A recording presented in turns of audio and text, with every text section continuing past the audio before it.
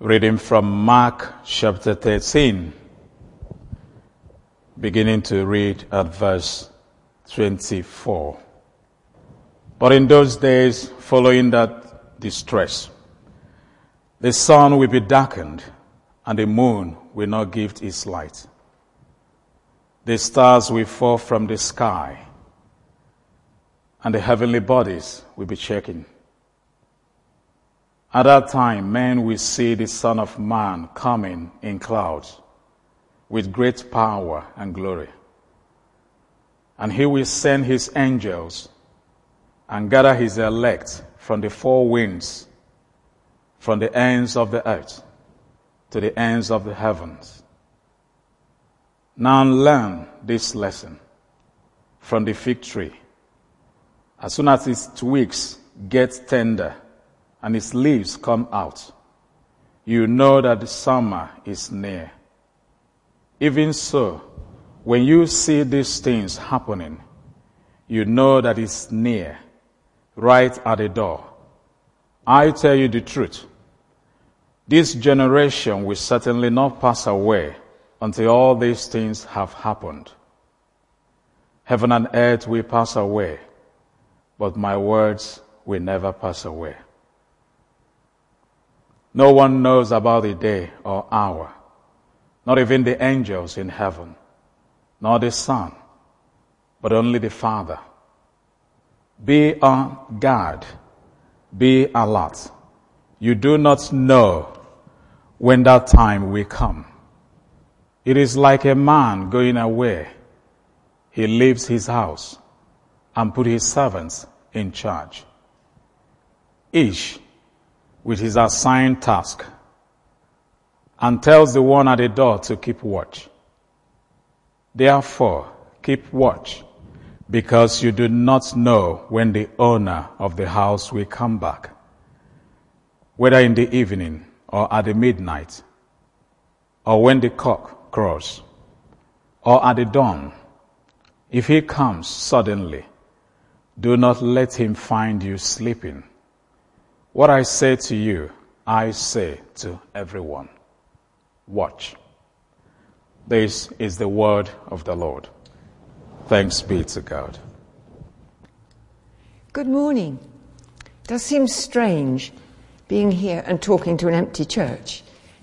I really miss the opportunity to interact with the congregation, but this is the way it is for the moment. It won't always be like that.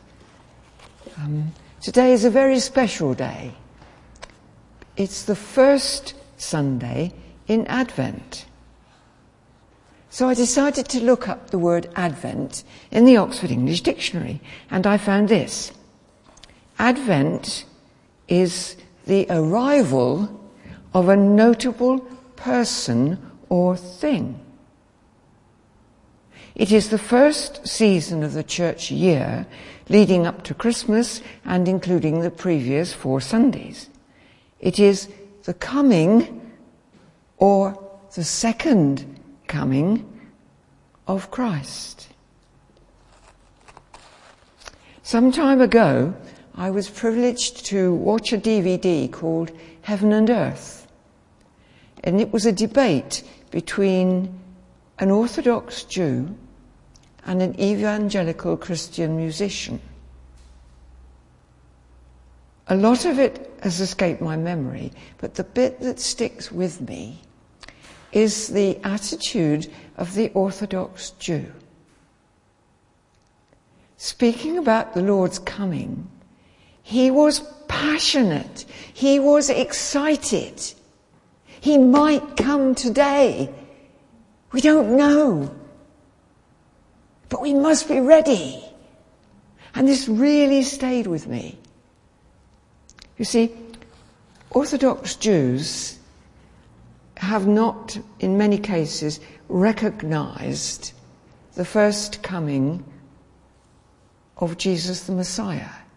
They are looking for what the scriptures, the Hebrew scriptures, speak about, his coming in power and glory. This quotation from Daniel, that he will come on the clouds of heaven in power and great glory. This is what so many of them are looking for. They wait for that promised Redeemer who will deliver Israel from all her enemies. What a prospect. And they wait with perfect faith and a passion that outshines ours. If you look around you today, in the shops and on the roads and in the nurseries, the Christmas trees are making their way from Shide to the nurseries so they can be sold. And all the food is being produced, and all the baubles that we're expected to use for Christmas. What most people are celebrating at the moment is that looking back to the first coming of the Lord Jesus, the baby in the manger in Bethlehem. Today is an opportunity for us on the first Sunday of Advent to look forward to something which has got to be so much nearer to us now than that is. We look back with thanksgiving that in his mercy and his grace he came to lay down his life as a ransom for us all. But now we're looking forward, watching and waiting for that moment when he's going to return. Maybe he will come today. Very likely during our lifetime. We have to be ready. Why 2,000 years of waiting? This was a question that the Apostle Paul struggled with. Why was it when he went and preached the gospel to his own people they didn't want to know? And as he reasoned about it, he came to the conclusion that God had an even bigger plan in mind. The plan was that when the gospel, the good news about the salvation purchased by Jesus, would have gone out to all the Gentile nations. And so he writes, when the fullness of the Gentiles has come in, then all Israel will be saved. The Redeemer will come from Zion, and all Israel will be saved. And so we are waiting for the day when the fullness of the Gentiles has come in, when the gospel has been preached to all nations and the Gentiles have come to faith. That includes us.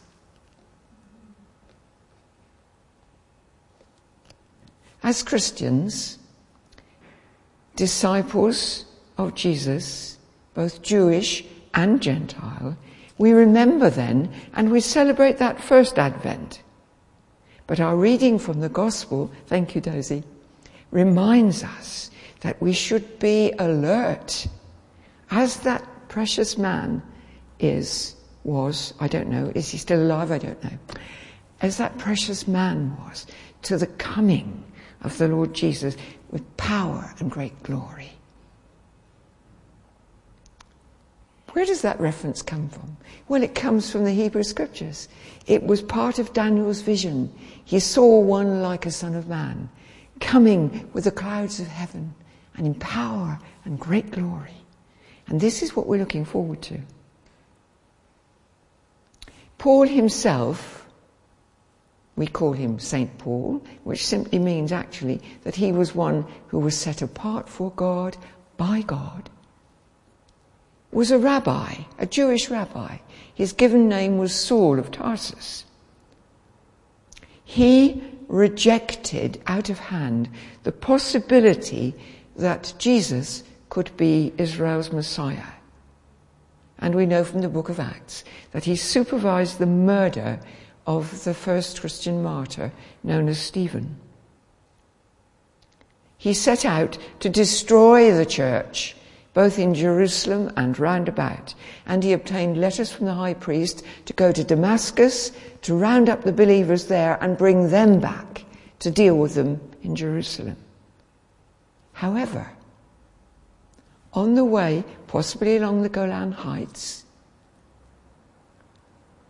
the risen Lord Jesus met with him, and his life was turned round. He became a believer, he became a follower of Jesus, and he was given the mission to take the gospel, the good news of Jesus to the Gentile world. The Corinthians that we're about to read about today, we're going to study a passage from Paul's letter to the Corinthians, received that gospel message from this man who had met the living, risen Lord on the Golan Heights. Now, Dozy, could you perhaps read for us this passage from the letter to the Corinthians? Second reading from 1 Corinthians chapter 1, beginning to read at verse 2 down to verse 9. To the church of God in Corinth, to those sanctified in Christ Jesus and called to be holy, together with all those everywhere who call on the name of our Lord Jesus Christ, their Lord and ours. Grace and peace to you from God our Father and the Lord Jesus Christ. I always thank God for you because of his grace given you in Christ Jesus. For in him you have been enriched in every way, in all your speaking and in all your knowledge, because our testimony about Christ was confirmed in you. Therefore, you do not lack any spiritual gift as you eagerly wait for our Lord Jesus Christ to be revealed. He will keep you strong to the end, so that you will be blameless on the day of our Lord Jesus Christ. God, who has called you into fellowship with his Son Jesus Christ, our Lord, is faithful. This is the word of the Lord. Thanks be to God. Thanks be to God.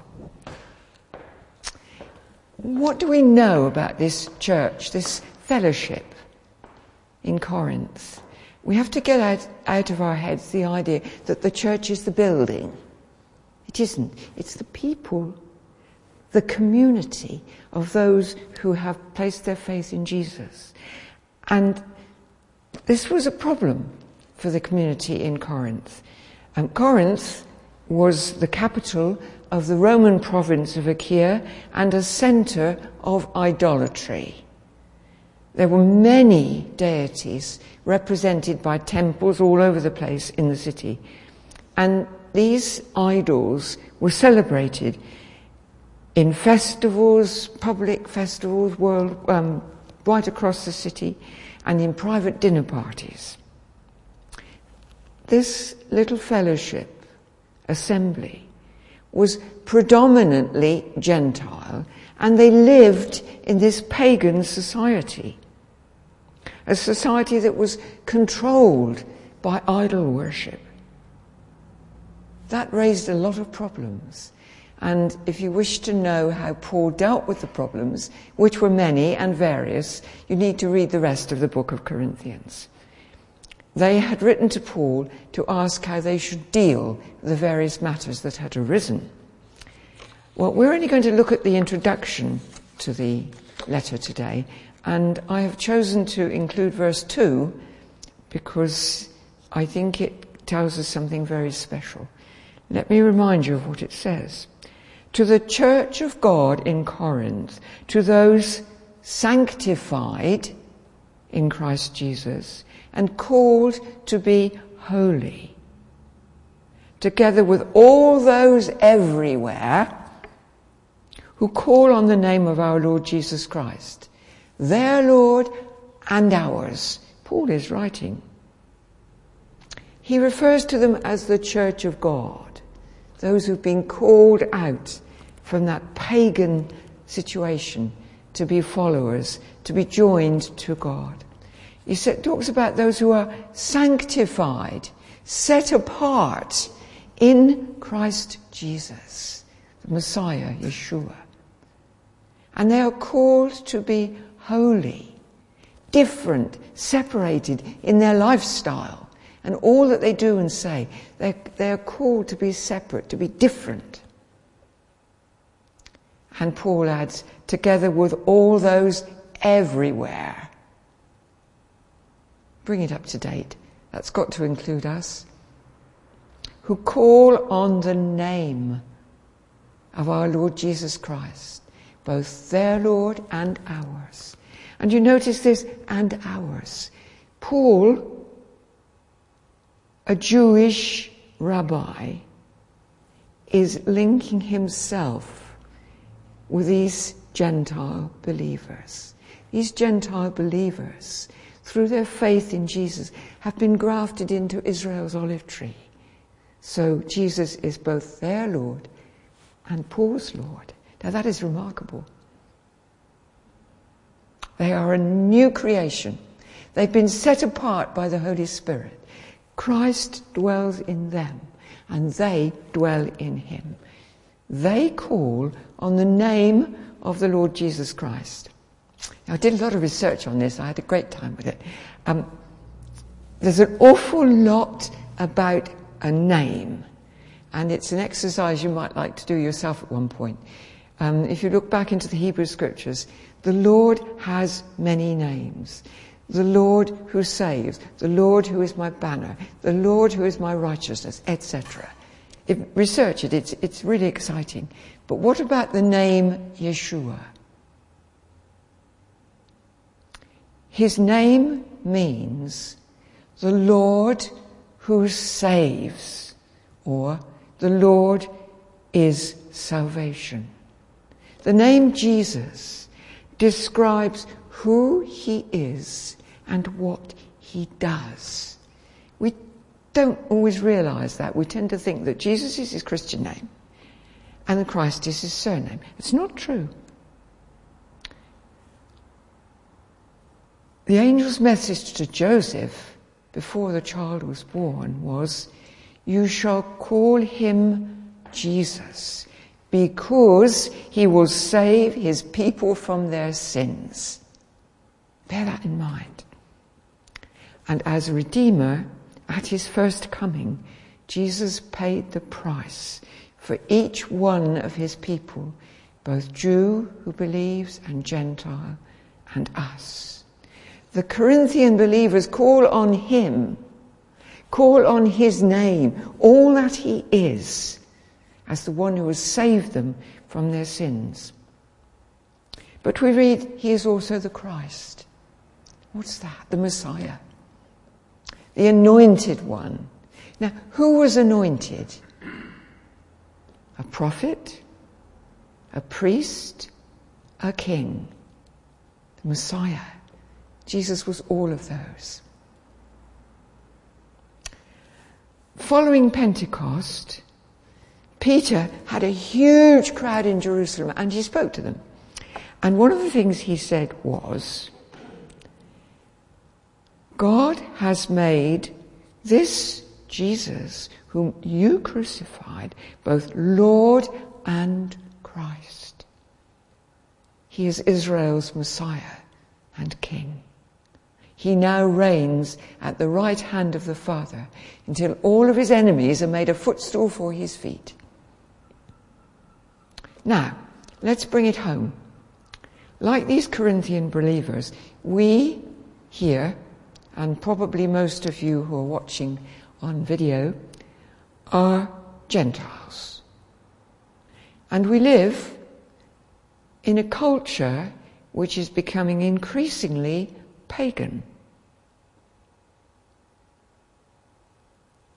But we are set apart. We are saved by the death of Jesus. We too may call on the name of the Lord Jesus Christ. We can call on him for what he has done. We call on him for who he is. I like that. So that's why I've included part of those extra verses. Now, let's look at the passage more carefully. Like the believers in Corinth, we put our trust in Jesus. We, like them, have been born of his Spirit. We are in Christ. And he is in us. God, in his grace and mercy, has poured out on us everything we need for what lies ahead. He has made sure that in each fellowship, in our fellowship, we do not lack any spiritual gift. The gifts of speaking and of knowledge we exercise are evidence of the fact that we've been born again. But let's not forget, if we look at that list of gifts, his gifts include gifted people. So easy to major in on the speaking and so on and so forth.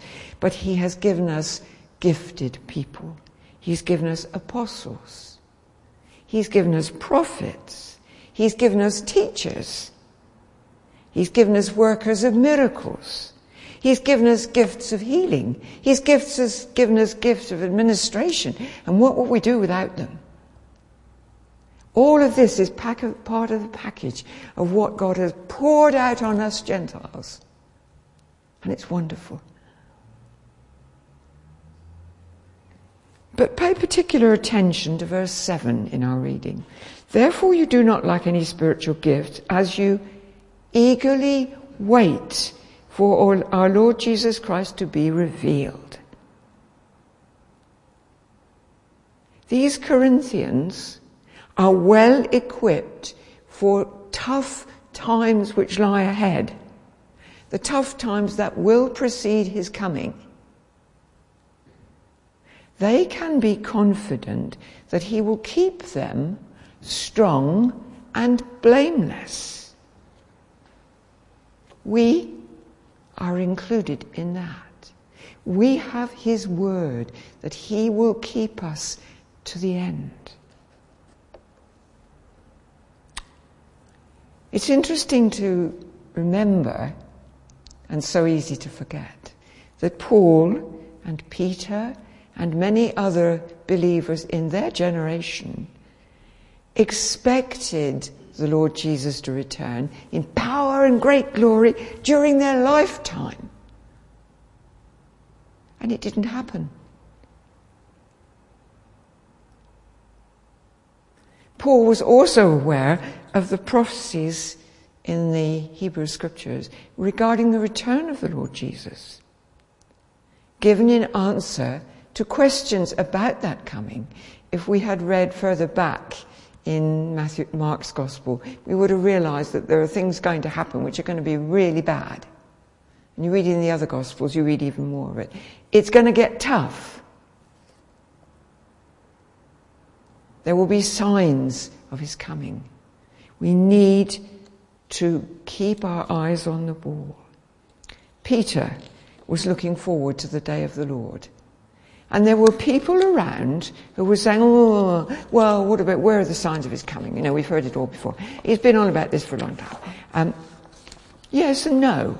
We have been talking about it for a long time. But now it's imminent. More imminent than when this was written. Paul was expecting it. Peter was expecting it. It didn't happen.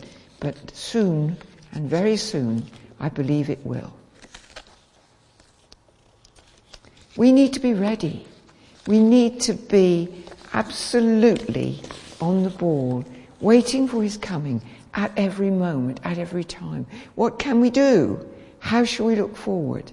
Well, it's so easy to look back, and we'll spend a lot of time looking back. And people around us will spend a lot of time looking back. But our focus must be looking ahead. We need to be focused. We need to be looking for the signs of his coming, and we need to be prepared.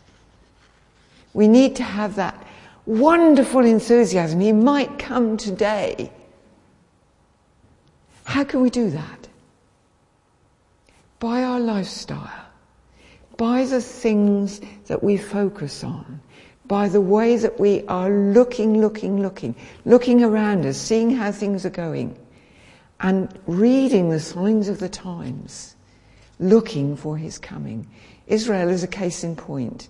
We sang that wonderful hymn about, O come, Emmanuel. Redeem your captive Israel. Yes indeed. Keep your eyes on Israel. Keep your eyes on what the Lord is doing in Israel. But keep your eyes on what is happening in the world around us. And above all things, keep your eyes on Jesus. Wait with expectation. Wait with the enthusiasm that this lovely Jewish man experienced. He might come today. We must be ready.